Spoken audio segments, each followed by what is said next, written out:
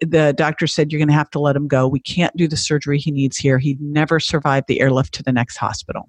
And even if he were to survive it, he wouldn't survive that surgery. And even if he were to survive that, he'd be so brain damaged it wouldn't be worth it. To which my 15-year-old son standing next to me said, well, maybe there's a 0.25% chance he'd make it. And the doctor said, yeah, that sounds about right. And he goes, well, we'll take those odds. Welcome to Elevate, a podcast about achievement, personal growth, and pushing limits in leadership and life. I'm Robert Glazer, and I chat with world-class performers who have committed to elevating their own life, pushing the limits of their capacity, and helping others to do the same.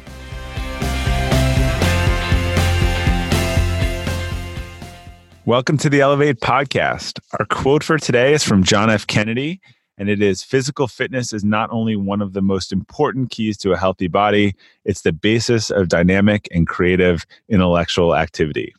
Our guest today, JJ Virgin, is a leading expert on helping people be healthier in all facets of life. She's a celebrity nutrition and fitness expert, and author of the 4 New York Times bestsellers, including The Virgin Diet and The Virgin Diet Cookbook. JJ is a contributor to outlets including the Huffington Post, the host of the JJ Virgin Lifestyle podcast, and has been featured on Dr. Phil, Dr. Oz, The Today Show, and more. JJ, welcome. I'm excited to have you join us on Elevate today. Thrilled to be here. So you've taken an interesting path through the fitness world, starting as an aerobics instructor. Oh yeah, I had to bring that up. Yeah, then starting your own gym and becoming kind of one of LA's first personal trainers. What was it like starting a fitness career from scratch in those days? Well, back in those days, way back when it was literally jazzercise and calisthenics, and it was very interesting to watch how this whole thing has shifted. Because when I started doing all this in my teens, I was in high school working out in the high school gym with the football players. There weren't like these gyms and health clubs and stuff to go to. And then when I went off and I started as a personal trainer, there were 3 of us. There was no name for it at the time.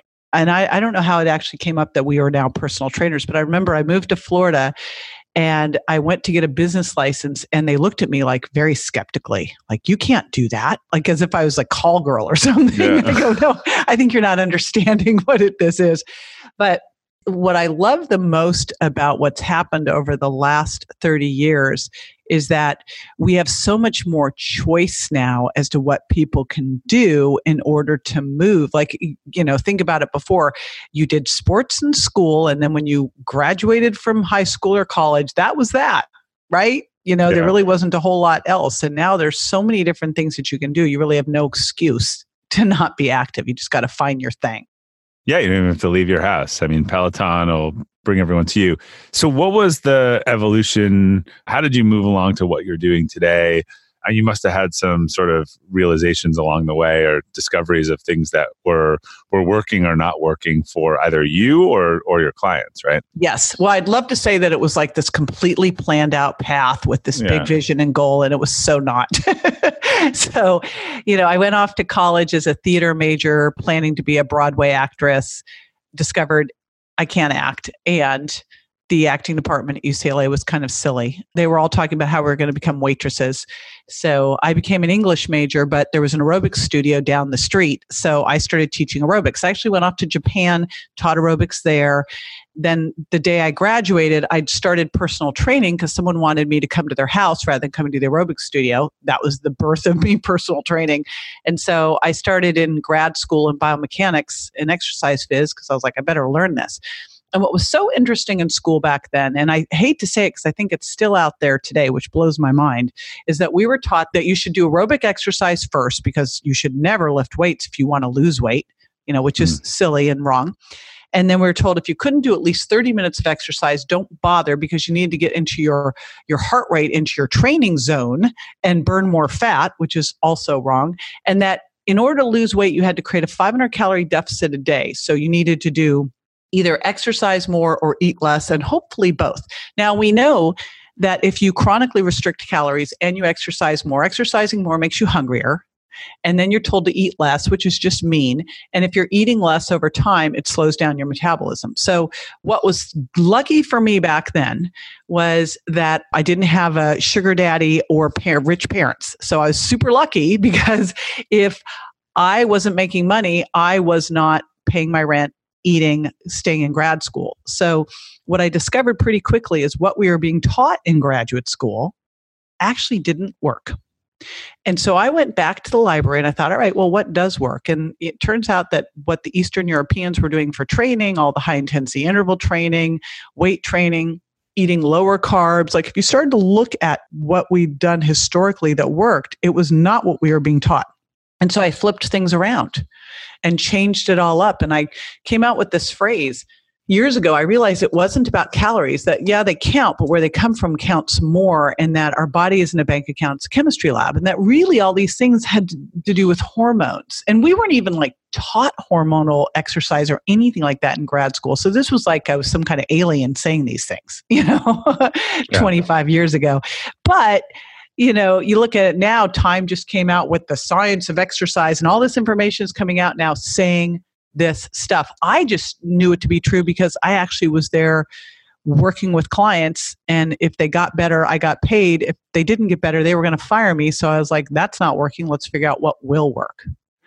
Yeah, what's amazing to me is now we're looking at this historically, like the 90s nutritional analysis that came out has probably made people more unhealthy, than in the history of time. The vision of sitting there eating 6 boxes of Snackwell, 100 calories, though, it's okay. Cookies, right? And look, I think Michael Pollan in his book said this best in Defense of Food, which is just one of the simplest books on understanding nutrition I've ever read. He said, look, what your body does when it has 1,000 calories of broccoli and 1,000 calories of soda is 2 entirely different processes that look nothing like each other. So a calorie is not. Yeah, a calorie is not a calorie. Right. And I did have a doctor. I remember I had a challenge with one of my clients, and she went to see her doctor, and she said, my doctor told me that it didn't matter what I ate, that I could eat pie all day long as long as I was counting my calories. And I'm like, fire the doctor. None of my doctor friends would ever say something so silly as that. It's like, fire the doctor. Yeah, we definitely have come a long way, but I don't think it was just the 90s, Robert. I think it was the 80s. If you start to play it back as to when we decided that fat was bad and sugar was okay, and we pulled the fat out of foods because fat's going to kill us.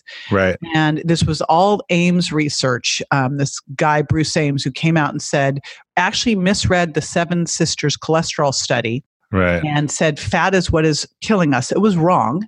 And then we started pulling all the fat out of food. And if you pull the fat out, fat's this very satiating. If you pull fat out, you're putting higher carbohydrates and especially starches and sugar in, you're going to be more hungry.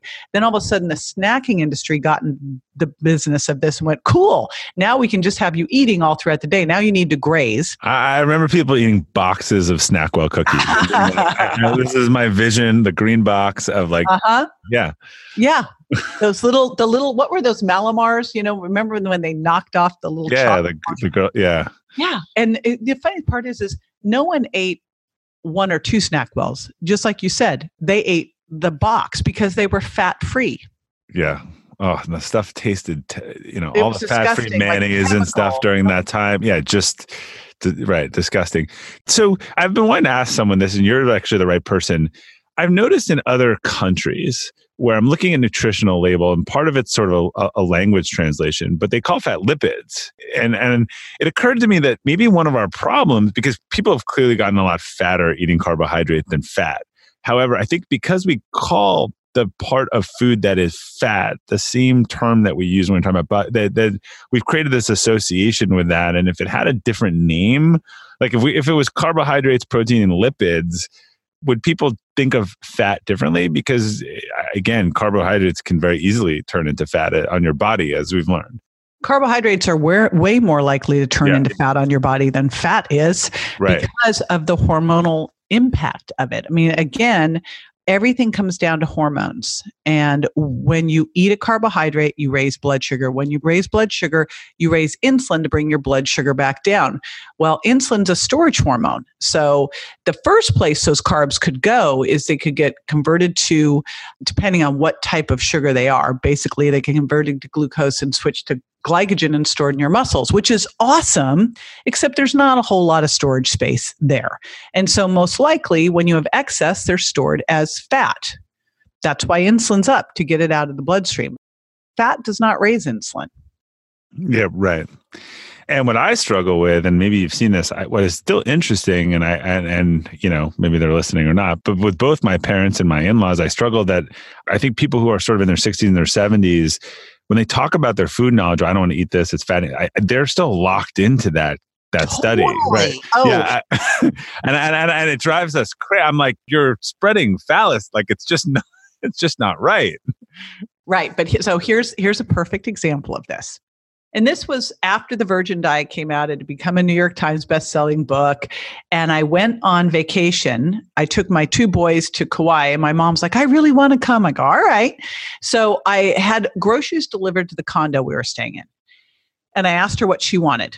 And she wanted whole grain wheat bread. So whole wheat bread. She wanted orange juice. She wanted skim milk and cereal. Okay. Now, and jam. I mean, everything that I write about that I'm like, don't eat that, and don't eat that either, right? Those were all the things she wanted. And now we're going to have breakfast. And she says, I need to lose a little bit of weight. So I thought I would just have a light breakfast. I'm going to have juice, jam, toast. And I'm looking at her, skim milk. I'm like, did you read my book, Mom? Meanwhile, I'm having like this big protein smoothie with coconut milk and an avocado. And she's like, oh my gosh, so much food. I'm like, okay. So much fat, right? I was saying so much fat. Yeah. Yeah. Right. Wow. An avocado. Yikes.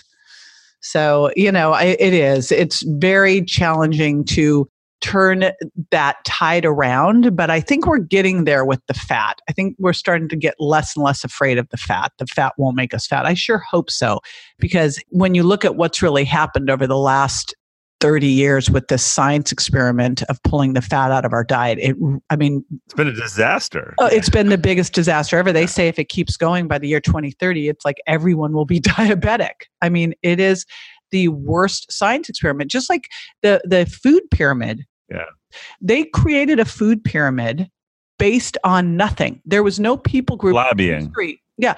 People group in the history of people group had ever lived on that macronutrient ratios. That was the cereal and grain companies lobbying to get it built like that. And the dairy, and there was no vegetable lobbying company, right? Yeah, broccoli was totally underrepresented there. So you've described noticing that traditional diets work for some people and not for other. And then I think you had a moment of realization that changed your thinking. What was that moment, and kind of what did you discover, and what can people really understand about health versus dieting versus really where they should focus so they're not in this constant seesaw? Ooh, actually, I want to give you a new idea, a new way of looking at dieting. Is that cool? Yeah, perfect. Okay, here's the big problem. And you brought it up with like lipids versus fats. So a diet, if you look at the definitions for diets, it could be either something used to lose weight, or it can be just the way that we eat for nourishment. Those are totally different things. The challenge we have is that we need 2 different words. There is one word, and this word now, I'm going to use it as the diet word, the D word. So to me, a diet is something that you do short term. Right. For a response. So let's say you go on the Virgin Diet. It's built short term. Like people tell me, oh, I've been on the Virgin Diet for years. I'm like, it's a 4-week program. It's not built for years. What it was designed to do, it's an elimination diet that helps you uncover your hidden food intolerances so that at the end of that process, you can figure out, should I eat gluten or not? Should I eat dairy or not? Right? Then I did the sugar impact diet to help you go through, figure out where sugar is sneaking into your diet, figure out how many carbohydrates you should be eating, and get yourself metabolically flexible, move into being a fat burner so that if you wanted to do a ketogenic diet or you wanted to do intermittent fasting or fasting, you have the ability to do so. So when you look at diets, I think that they should be used therapeutically. And then you pull out the information from them going, oh, I feel better when I don't eat sugar. Oh, I feel better when I don't eat gluten. And you pull those into your everyday diet. Then we have to have our everyday how we eat. And that's the term I haven't figured out yet. But I was just going to say, I think it's like your lifestyle eating or something like that, right? There's got to be. Yeah. But it's like everything I come up with, and I always ask, every time I'm doing a talk, I go, what do you think? And I get all these things and they're clunky because we need just a word like diet. So That's the challenge I see as people go, diets don't work. I go, yes, they do. Your body will react. Like whenever you're doing a diet, you're getting super important information. Let's say that someone listening says, I'm going to go on a ketogenic diet, and they try it for 3 days and they crash. Well, that's because they're not metabolically flexible. That's important information. They need to go back and figure out where their carbs, get themselves so they can burn fat for fuel. Because if they can't do that and they try to do a diet like that, they're going to fail. Have you ever owned something that inspired you to up your game? 2 years ago, I bought a dual suspension mountain bike for the first time, and it pushed me to ride trails that I had never been willing to try before. When we own exceptional things, they inspire us to do exceptional things. The all-new Lexus GX has exceptional capability that will have you seeing the possibilities you never knew existed. Its advanced technology and luxurious interior mean that wherever you go, you'll never go without. The Lexus GX comes with available dynamic sky panorama glass roof, available front-row massaging seats, best-in-class towing capacity, available 33-inch all-terrain tires, and available multi-terrain select. I've seen the new Lexus GX popping up all around my town, and not only does it have the capabilities to take you to new places on and off the road, but it's a great-looking car. The new Lexus GX is ready to raise the bar for you. Live up to the all-new Lexus GX, luxury beyond limits. Experience amazing at your Lexus dealer. Hey, Elevate listeners.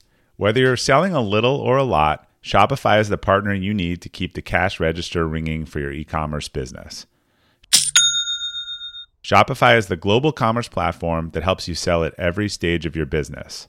Shopify helps you turn browsers into buyers with the internet's best converting checkout, 36% better on average compared to other leading platforms. I advise a lot of companies in the e-commerce space, and almost all of them have migrated to Shopify. And as a buyer, what I love about buying from Shopify-enabled sites is that they already know who I am, and I don't have to create a new account or enter all my payment info. The Shop Pay service makes it faster and easier to buy, which surely helps with conversions. Shopify powers 10% of all e-commerce in the US, and Shopify's award-winning help is there to support your success every step of the way.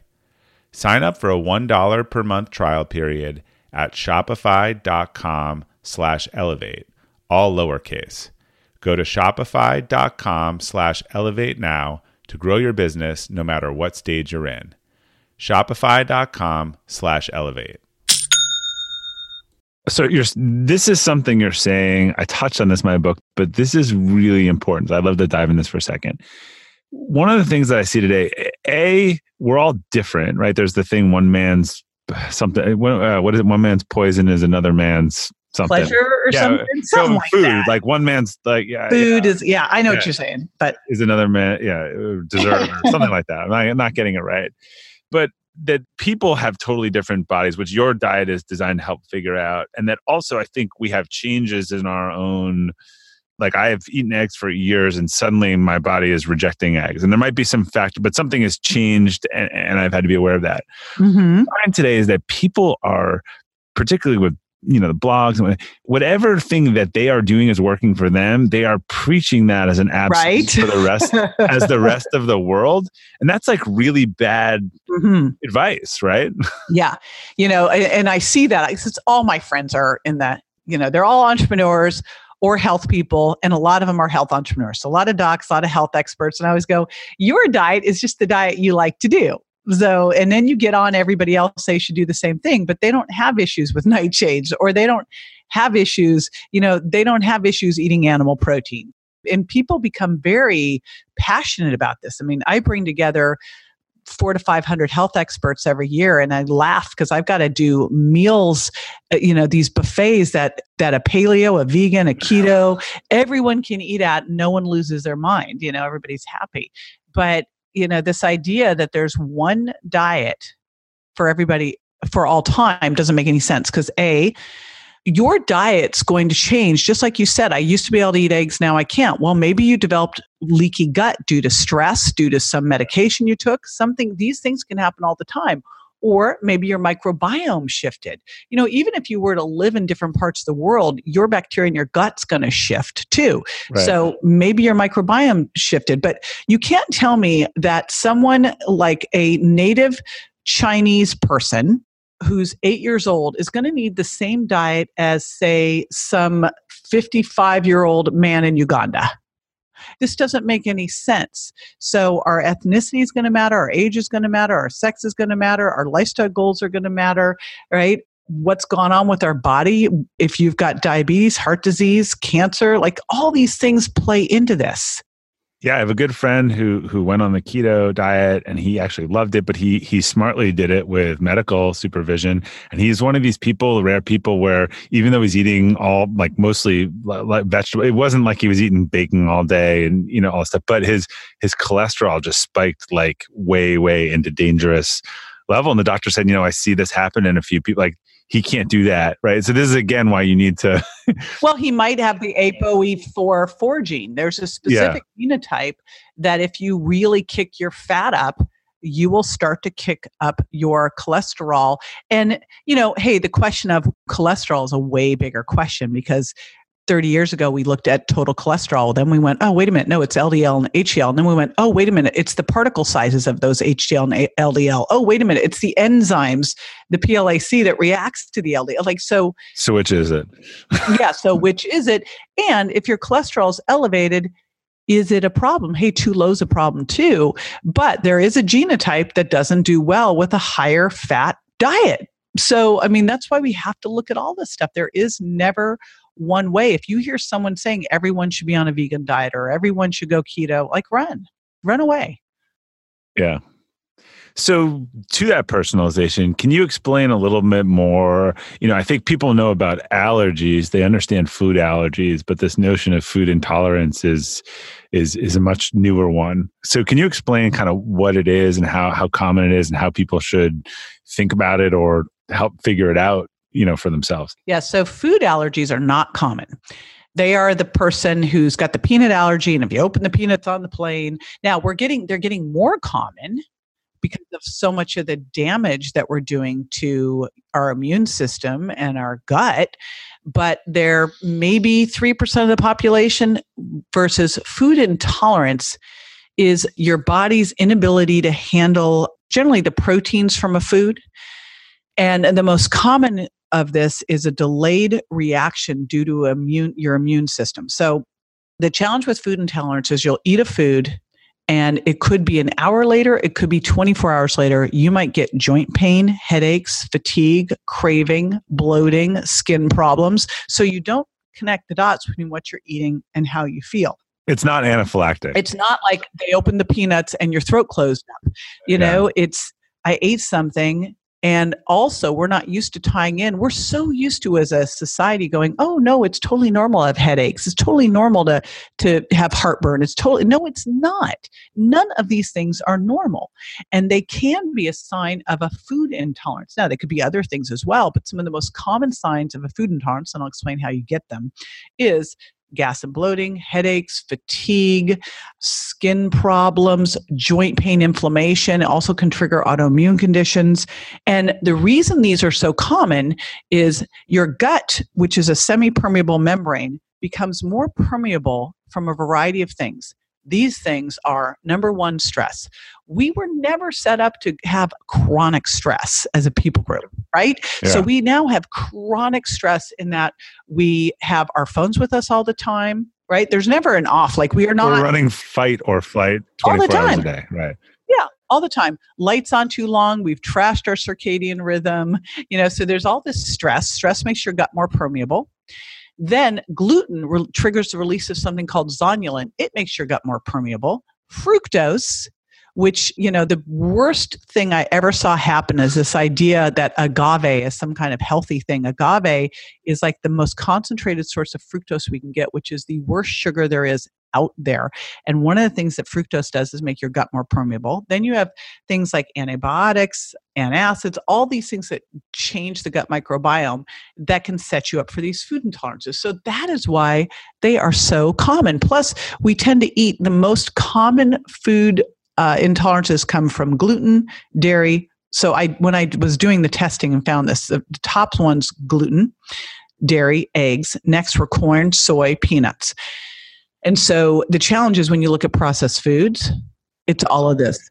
That's all it is. And so if you had one of those proteins in your diet once a week, your body launches a little immune attack on it, and then it forms little immune complexes, and then macrophages eat it up and get it out. But when it's everyday little bits, it builds up. Your body can't get rid of it fast enough. It overflows a little bit, and then it will lodge itself, brain, joints, GI, skin, and create these low-level things that you come to think are normal for you. You go, oh, no. I always have a little bit of a rashy thing, or my joints always ache a little bit. I had someone with chronic tendonitis in their ankle. They'd gone to a PT, a physical therapist, for a year. They stopped eating gluten. 1 week later, gone forever. Crazy. Well, I'd love you to talk a little bit, a couple of things about explaining the leaky gut syndrome and the sort of Eastern-Western connection. Also with gluten, I don't know where your stance is on sort of, Roundup and the whole kind of... I just made a note about that to tell you about glyphosate. So the other question with gluten and corn and soy is it the gluten and corn and soy, or is it the glyphosates? And we don't know. And I mean, the glyphosates, which is what you get in Roundup, is the scariest thing going on. It changes the gut microbiome. Let's assume people have will you take it up? Yeah. I'm going to take this down to 5th grade. And where Roundup even comes from, I don't even people know that it's 90% of like the US wheat crop, right? Yeah. So here's the challenge is we use these pesticides to kill the weeds around a crop, but they get into the soil and they get into the crop and they get into you and they get into the cows and they get into the chickens. So they get like, they're in everything now. And when you ingest them, they are going to damage you. These are weed killers. They're built to kill things, and now they're in you. And they're changing your gut microbiome. They're killing off the good bacteria in your gut. And it turns out, we're going to find, I think, in the next 5 to 10 years, that everything is about the gut microbiome. We have more bacteria than we have cells. Right. And this bacteria now, they control your blood sugar, they control your mood, they can control your weight. Everything we're finding is linked to your gut microbiome. And one of the big things that starts to shift it are these glyphosates. And it's the pesticides that, you keep hearing about Monsanto and Roundup. That's where the glyphosate's coming from. And when you think about, okay, they're spraying it on the crops, it's getting into the soil. Then the soil, the water runs into, so even if you were having an organic farm, if you're downstream from another crop that's got Monsanto sprayed Roundup, guess what you're getting? So, and then you've got animals eating this. Look at what they're feeding cows and pigs and chickens. They feed them soy and corn. And they brag about it. I love corn-fed beef. I'm like, who wants corn-fed beef? I don't want corn-fed beef. Right. The restaurants do brag about it. And someone once told me that the mechanism by which Roundup attacks the bugs is to break down their intestines, right? Yeah. It's not toxic. Well, there's stories of the salespeople drinking. I don't think it's toxic, in the short term, but yeah, I've seen some correlation graphs of the use of, some disturbing stuff if you look them up. Here's the challenge too. Yeah. Is we've got this toxicology going on we are all like our own little chemistry labs, right? And not only is your body a chemistry lab, it's also a history book. Our detoxification systems were never built to handle the level of toxicity that we are getting hit with. It is absolutely insane. Besides, let's not even talk about like 5G and all the EMFs and all that. Yeah. Just the chemical toxicity from the water and the air and all the like dry cleaning and the cleaning fluids and everything. So we get all of that stuff into our body. And if you are not getting it out on a regular basis, your body stores it into your fat. And then your body starts to cool you down, because if you don't want to have this circulating, so your body wants to store it away in the fat and make it harder for you to lose weight. It's one of the reasons why if you want to go and lose body fat, the first thing that you have to ensure is that you are a good detoxifier. Because if you start to free up fat, you free up toxins. And if you have not put the nutrients on board, because detoxification is a nutrient-dense process, it's not like go on a juice cleanse. The worst thing you would possibly do is ever go on a juice cleanse. Besides hijacking your blood sugar, you don't have the amino acids on board to pull the toxins out of your body. It's the stupidest. Like whenever I hear these juice cleanses, I'm like, makes me just want to rant. Juice cleanses are right there with agave and artificial sweeteners. Like if you look at some of the worst things that we can do, juice cleanses are right up there at the top. Yeah, there's a lot of bad info out there. You mentioned the I think it was the Virgin diet before, or how it was designed to figure out what works for you. Can you explain that a little more? If someone's listening to this and like, oh, I've got acid reflux and eczema, like what do I do? Like, how do I isolate? Because I've been trying to figure out some problems I have, and the multivariant and trying to isolate has been really, really hard because there's a lot of different factors, and I've gone across spectrums of doctors and nutritionists, and other than eliminating and trying one thing at a time, it can get complicated. So it sounds like you've created a system for this. Yes. Now, here's the thing. I love functional medicine doctors. I refer to them all the time. This, to me, is the thing you do before you go because it will make life so much easier. And where this came out of was I was going in, I used to teach a class called Overcoming Weight Loss Resistance. It was a 2-day workshop. I taught it to doctors all over the country. One part of that was figuring out your food intolerances because they can cause inflammation and weight gain. Part of that was I was looking at a bunch of food sensitivity tests. So I had the opportunity to look at hundreds of food sensitivity tests, but then also talk to all these doctors running them as well. So literally I had the intel of thousands of tests. And what I saw was the traditional elimination diet, which has been used for decades to help people get healthier, had these foods being pulled out that I never saw people reacting to on tests. Like it was citrus and berries, and very rarely do you see that. Those are outliers. What I did see was that gluten, which is a different type of test, 40% of the people I saw had some kind of an intolerance to gluten. Now, there's also straight out celiac, which is like 1%, but then about 40% were intolerant. But what I found was when people pulled that out, almost everybody felt better. Again, it might be the glyphosate, it might be the Roundup, but it was gluten, dairy, eggs, corn, soy, peanuts. And so at first I started just pulling those foods out of the diet. Now I pulled all of them out 100% because even a little bit will trigger that immune response again. I pull them all out for at least 3 weeks to give your body time to get rid of all the built up immune complexes and get the antibodies gone that are lying in wait to protect you. And then at the end of those 3 weeks, I have you go back one by one and with a 3 to 4 day washout. So you'll test a food. You will test it for 3 days in a row. At the point that you start to notice any symptoms at all, you stop. So if your weight goes up, that's a sign of inflammation. If your joints ache, if you've got gas and bloating, if you've got headaches, fatigue, your skin breaks out. So the minute you start to notice that, you stop. And depending on the symptoms, if you've got severe symptoms, it stays out. If after 4 days you notice just the teensiest bit, well, that's something you could potentially rotate back into your diet. And we do that food by food. So I started doing this online with thousands of people. And what I discovered pretty quickly is that when I pulled out these foods, first of all, I had to give options that you could put in. Like the Virgin diet's built on swaps. So you're going to pull out the eggs, have a smoothie for breakfast. You're going to pull out the pasta, have rice pasta, or use butternut squash noodles, right? So I had all these swaps built in. But what I noticed was people were eating a load of sugar. Now, I'm not a sugar eater. I don't like sugar. I don't like sweet stuff. So I was like, what are they doing? So that's why I have dropped 7 foods, and sugar is the final one. And really, when you look at it, sugar, and especially fructose, is going to make your gut more permeable and create food intolerance. So it's pull out those 7 foods, swap in foods that help heal and reduce inflammation.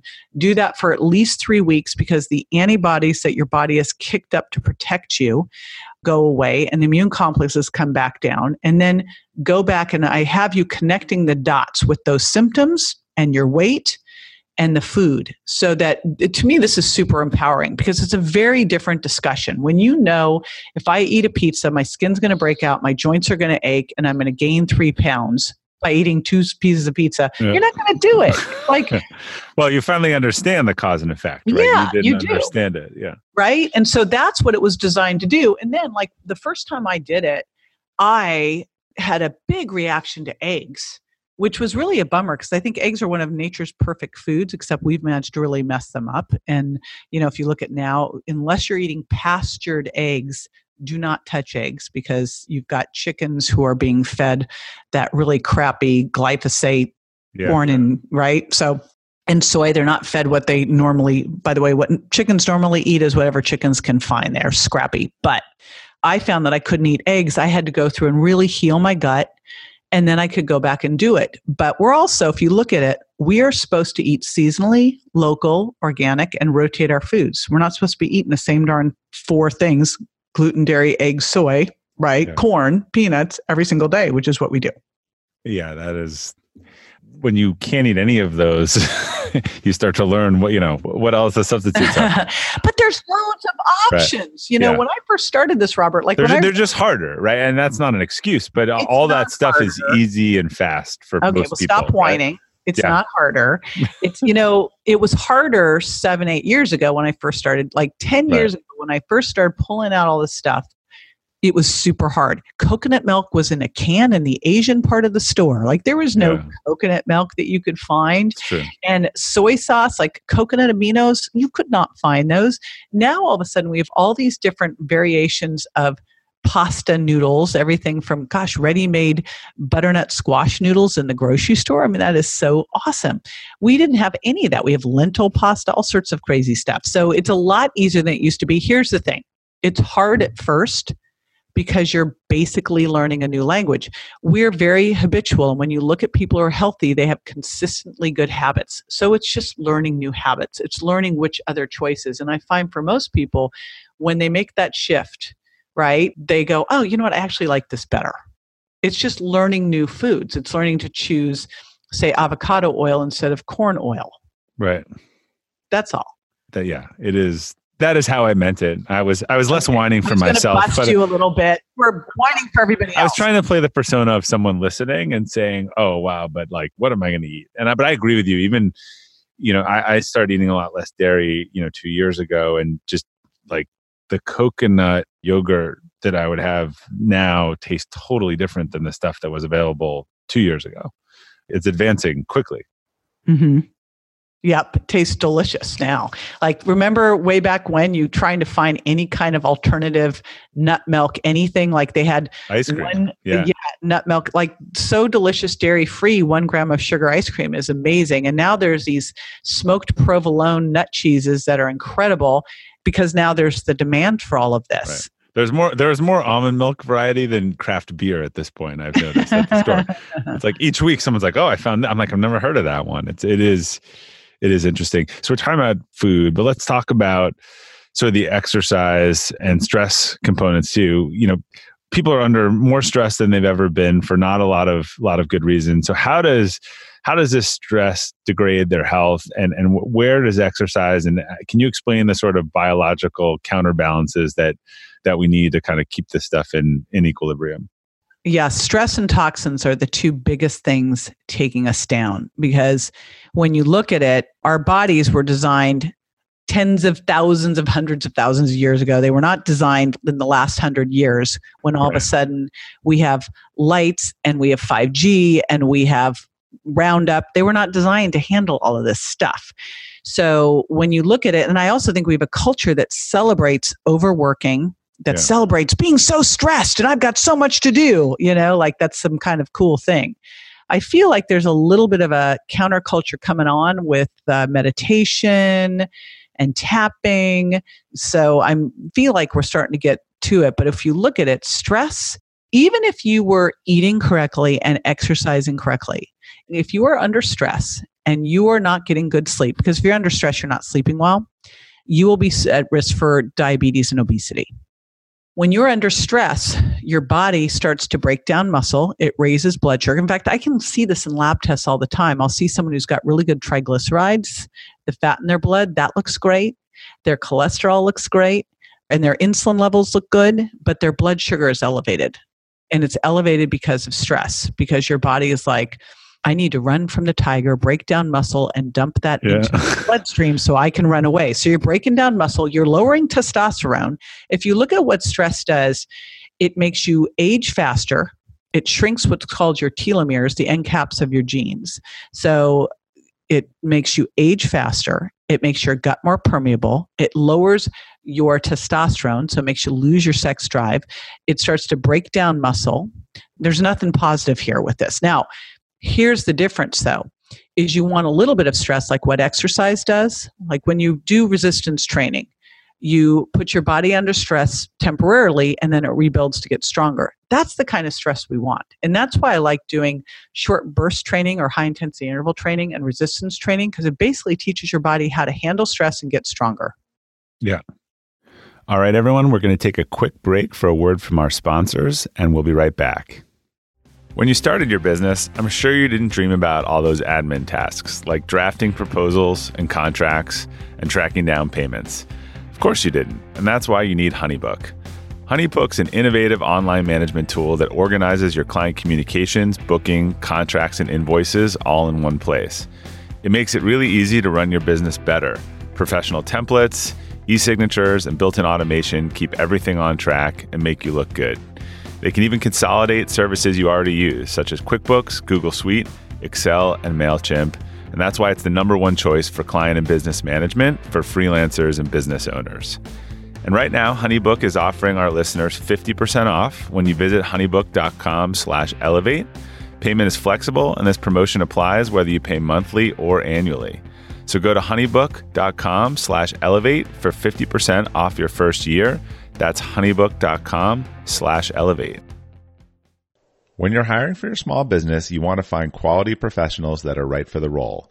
That's why you have to check out LinkedIn Jobs. LinkedIn Jobs has the tools to help find the right professionals for your team faster and free. LinkedIn isn't just a job board. It helps you identify and hire professionals you can't find anywhere else, even those who aren't actively searching for a new job but might be open to the perfect role. Case in point, last year I asked the CEO of a major ski resort how he got his job, and he told me that he saw it on LinkedIn and decided to apply. In a given month, over 70% of LinkedIn users don't visit other leading job sites. So if you're not looking on LinkedIn, you're looking in the wrong place. On LinkedIn, 86% of small businesses get a qualified candidate within 24 hours. Hire professionals like a professional on LinkedIn. The team at LinkedIn is also constantly finding ways to make the process easier. They even just launched a feature that helps you write job descriptions, making the process easier and quicker. Post your job for free at linkedin.com/practical. That's linkedin.com/practical to post your job for free. Terms and conditions apply. And we're back with JJ Virgin. So flipping again for a sec, one of your recent books, Warrior Mom, actually focused on your personal story, including parenting. Can you talk a little bit about the story behind that and your inspiration to write that book?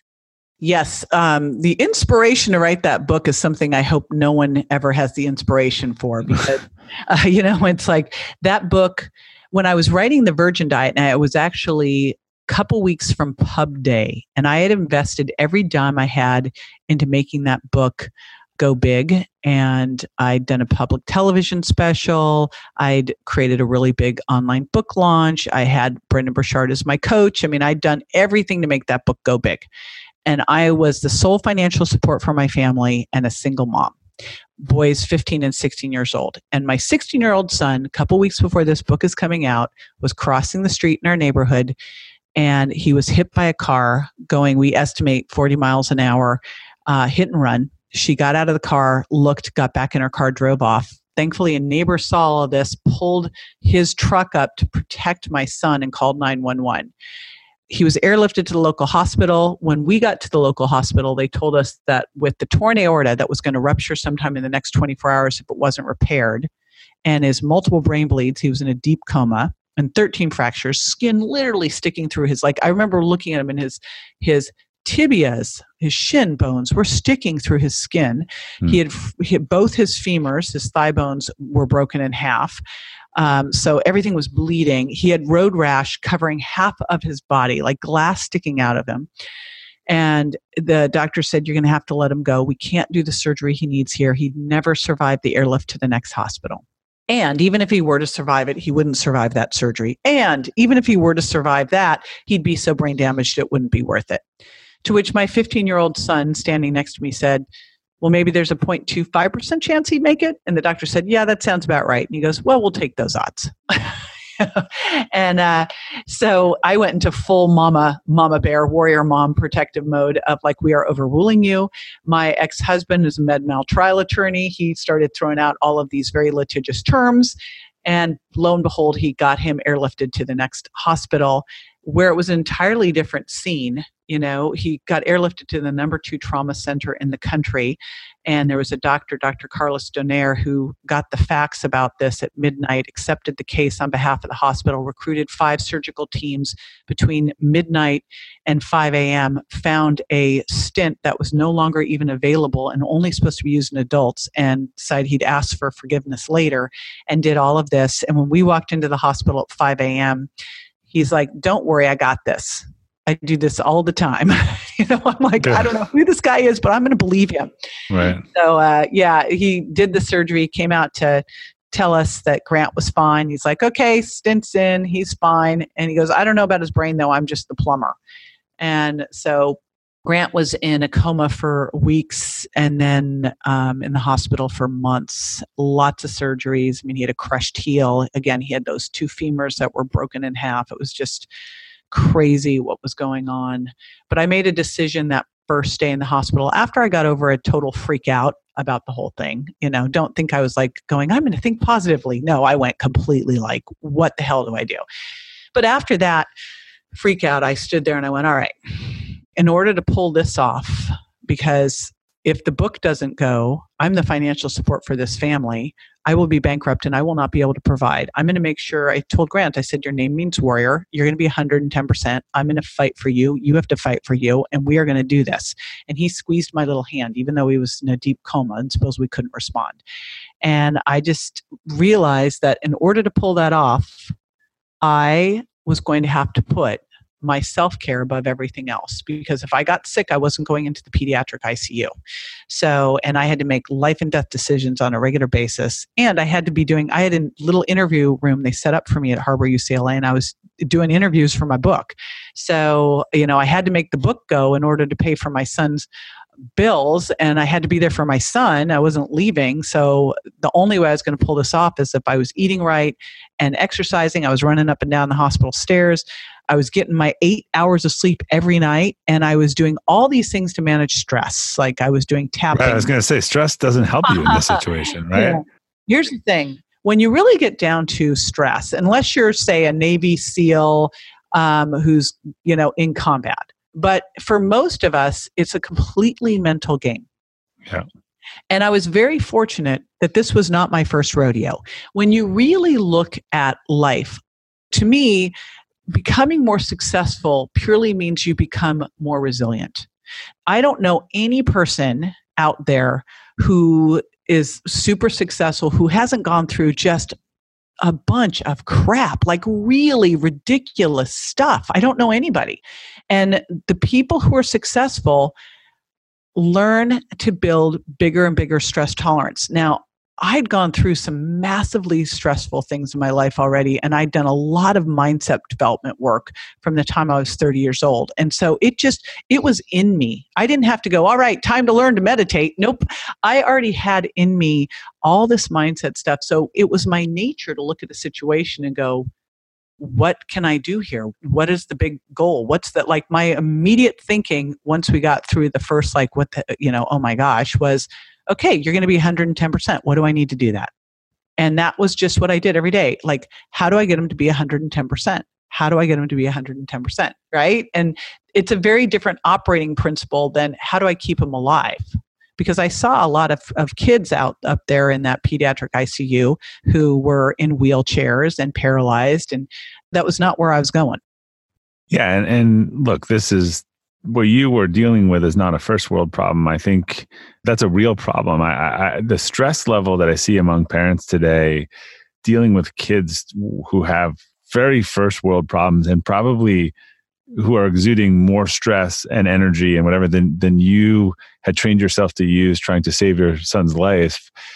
It's a huge problem today. I see people get so worked up over something like in an affluent suburban neighborhood and can't step back and be like, this is a first world problem. It does not deserve my fight or flight reaction. But everything's perspective. I remember early on as a trainer, I had all of these super high profile CEOs and actors. And then I had this one gal, and she was a doctor's wife, and she lived in a very affluent area in Westlake Village, California. And she had a huge multi-million-dollar house. And I came over to see her. And this was our first meeting, and she was a complete basket case. So stressed out, so struggling. Why? Because her daughter's bat mitzvah was coming up. I didn't even know how to respond to this. I was like going, that? But this was before your situation, though, right? This was before my son. But I remember just thinking, hey, I'd already been through some pretty stressful stuff. But for her, this was her son getting in a hit and run. You know what I mean? This was her, that's why I realized, gosh, all of this stuff really is a mental game when you come down to it. Whether it's dealing with, looking at your son on a stretcher, hovering between life and death, and how you show up is your decision. And that's when I realized, wow, we can control how we show up. Yeah, and how and where we use our energy, right? Yeah, energy is it's a limited amount each day. And so I had a great, I love that quote by Wayne Dyer that says, when you squeeze an orange, you get orange juice. What do you get when you're squeezed? I had someone working for me who did something totally out of integrity and illegal. And when I said, what are you doing? And he said, oh, it's because my dad was dying and I was super stressed. I go, what happens next time you get stressed? Oh, I'll never get stressed like this again. I go, but it's okay that you did that because you were stressed. Yeah. It's not okay. That doesn't allow you, to go and do false billing or anything. No way. You can't do that, Yeah. And one of my mentors, Warren Rustan, he always, when he's speaking, he offers people $10,000 if they can come back in the room with a can of stress, to make the point that it is not an external thing. It is an internal reaction. And yeah, some of us, there are people who get stressed dealing with their, logistical coordination of their yachts and mansions out there. And then there's people that that's very stressful. Yeah. Stress trying to find food, but in seriousness, they're having the same biological reaction to both of those situations, right? Yeah, exactly. That's why it's so cool, because once you know that, you realize that this is within so much of this is within your control. It's incredible, right? You just sometimes have to step out of the situation. That's what I had to do. When I was standing in that hospital looking at the situation and listening to this doctor who was telling me how my son was going to die, I took a break. I went outside. I stood there in the super quiet, and I basically said, Grant, what do you want me to do? And I heard this big fight for me. And that's when I just went back and went like, all right, this is what we're doing. But it's just sometimes just remove yourself from the crazy situation. I've learned one of the biggest things I've learned in life is to never hit send on the email. Sometimes some of the best emails I've ever written are still in my draft folder. Right? Yeah. But you just needed to do it for you. Yeah. And then to process it and go, wait a minute. And I think one of the most important qualities that we can have as human beings is the quality of empathy. Because we see it from our place, but we don't know what's going on with that other person. This morning I walked in, I need to get a P.O. box in Tampa. And I walk in and this gal is like ignoring me, not paying any attention. And we got in there right at 8 because we had a limited amount of time. We need to get this thing done. And then I overhear her, and her son had just gotten in a car accident. Yeah. Right. And I'm like, all right, this is clearly not a good time. We'll let her do her thing. We can do this later. It's like, be empathetic. We don't know what's going on in that person's life. Yeah, one of the things I've come to when I talk about people, I think emotional capacity is something that you can train, just like physical capacity. You lift a weight every day, you can lift more. Like we can train how we use our energy and our emotional capacity. And one of the litmus tests I've been saying a lot, and I look at, is the rain. I think there are people who really obsess about the rain and weather, and it's going to rain, and it just messes up. And there's people like, it's going to rain today. Like I'm either going to get wet or I'm going to wear a rain. Like it doesn't stress. Like it's not something they control. so it does dust them out, versus people that, that are just can't get off their weather app and are actually worrying about something that's going to happen that they can't control. And somehow that for me has become very, like an illuminating thing on how I see people, where they've evolved their sort of ability to cope and process with something that they don't control. Yeah. And the other day we were in Miami and we were coming to Tampa, and we got out on the tarmac, and the pilot came on. He said, "All right, they just closed the airport in Tampa. Yeah. We're going to hang here." I'm like, "Okay, I can do some work here." And then I get a text from another buddy going, "I'm stuck on the tarmac." And I'm like, "Do some work. It's fine." Like blowing a gasket, right? Yeah. Big deal. Like, you didn't just crash. Hello. All right. So last question for you, JJ. What is, and this, I always preface this by saying it could be singular or a repeated one, but what is the personal or professional mistake that you've learned the most from? This is so funny. This came up the other day, and I was like going, I tend to like move off of those things so quickly and forget they ever happened. But there is one, and I view it in a very different way. The biggest challenge I've had in all that I've done is putting people into places, into roles in my business that they shouldn't be in, and then not recognizing it soon enough to really free them up to where they should be, which is not there, right? So, you hire someone and you just don't remove them fast enough. And I think we need to think of this in a very different way. It's not you firing them. It's not them being bad. They're in the wrong position. It's just like when a relationship doesn't work. For the most part, it's not because one person sucks. It's because it was a mismatch. Like, my ex-husband's an awesome human being. I told my new husband, my forever husband, I said, "Listen, just so you know, like holidays, my ex-husband lives down the street. We hang out together. We have holidays together. And he's a really good friend. And he'll probably be in the wedding," which he was. And he's like, "Okay." And they hang out now too. And he's a great guy. we're a mismatch. And so often in businesses, if the person you hired or you're in a position it's not working, it's just, you're not a bad person. You aren't lame. It's just not the right place for you to be. And the sooner you can remove that person from that position, the better. That's the biggest thing I've done is, they say hire slow, fire fast. I hire fast, fire slow. So, it's flipping that equation. I resonate with a lot of what you said there. So, JJ, how can people get a hold of you and your work? Probably JJ Virgin is the hub for it. If they're a health entrepreneur, Mindshare Collaborative. Okay, great. Well, JJ, thank you for sharing your story with us. You've innovated our understanding of one of the most important things in life, which is our health. And I think you've done a great job helping people understand the holistic importance of a healthy lifestyle and the way that our physical health affects our performance and our mental well-being. So thank you for sharing your insights today. Awesome. Thank you. All right, to our listeners, thanks for tuning into the Elevate podcast. We'll include links to JJ and her books on the detailed episode page at robertglazer.com. If you enjoyed today's episode, I have a huge favor to ask. Love if you could take a few seconds to leave a review for the show. It really helps new users discover this great content. And our goal is to make an impact. So if you're listening on Apple Podcasts, all you have to do is hit the library icon, click on Elevate, and scroll down to leave your review. If you're using a different service, we have a bunch of ways to connect to review right on the podcast link at robertglazer.com. Thank you again for your support. Until next time, keep elevating.